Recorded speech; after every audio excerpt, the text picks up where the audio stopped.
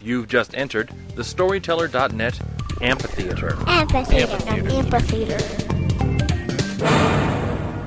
Hey folks, it's Sean Bavalo with the Small Tooth Dog Publishing Group, and I am continuing my conversation with Laura Packer, who is the author of an upcoming book with us, From Audience to Zeal, the ABCs of Finding, Crafting, and Telling a Great Story, a book you can find not only on our website, smalltoothDog.com, in our secure store, but also get it at most of the major bookstores as well. I want to move into kind of where we're going with this project. The book covers a large range of material, the first book, the ABC's book. But then we're talking about workbooks, and we're still working through what that's going to be. But what's your vision of the workbook? Why would there be a workbook that would accompany this? What are you thinking? Audience to Zeal has a lot of questions embedded within it and ideas for exercises that you can do, but it is not an exercise book. It is a book of essays. The workbook, as it stands right now, is designed to help people in specific arenas think about how they can use storytelling. And it gives them a more limited selection of essays to read because they may not have time to comb through the entire book, and then some very specific questions to think about or ideas to try. So, for example, if you are an educator, instead of reading the entire book, the section about microphones might not be relevant to you. But right. The section about story crafting or the story triangle or structure or even voice, the section about voice and how to project might be quite relevant to your classroom. So if you were to look in the workbook under educators, you'd be directed to read a handful of topics. And then there are some questions to answer and exercises to think through right there in the book. It's designed for anyone who's interested in how storytelling can enrich their work.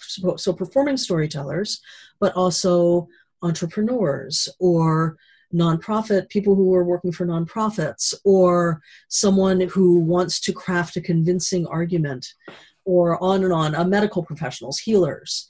So there are lots of, storytelling is so broadly applicable that because it's what we do, it's what makes us human, a big chunk of what makes us human, that it seemed to me that it was a good idea to give people basically recipes for how to use this book very specifically.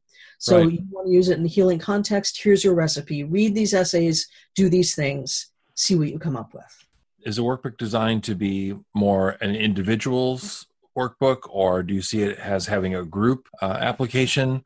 What are you, as the person still digging through this, what are you thinking about that? Is it singular? Is it group? Is it both? What do you think? My initial pass has more of a singular approach, but as I am going through it, I am starting to add in suggestions for discussion topics and group exercises. So it can be used both ways. If an individual is using it in the comfort of her own living room, then she'll get something out of it. If that same individual were using it in her boardroom, then she could also find things that she could share with the other people on the board, whatever it may be. Right. So the initial approach has been singular because I needed to think it through that way first. Right. But as I'm now reviewing what I've already written, I'm adding in group exercises, group topics. It might be interesting for us to include on the website some examples of a morning,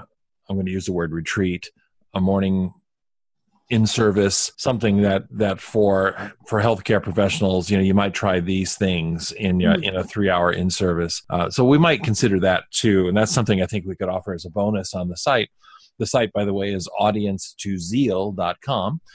So that's something we might consider too once we get the workbook in place, because I think that's a terrific idea. I love that. I think we could have some fun with that. And between the two of us and several other people I have on staff, writing those types of in-service things is not a challenge. So we could create something, I think, really nice there. So that is us thinking out loud right here in public.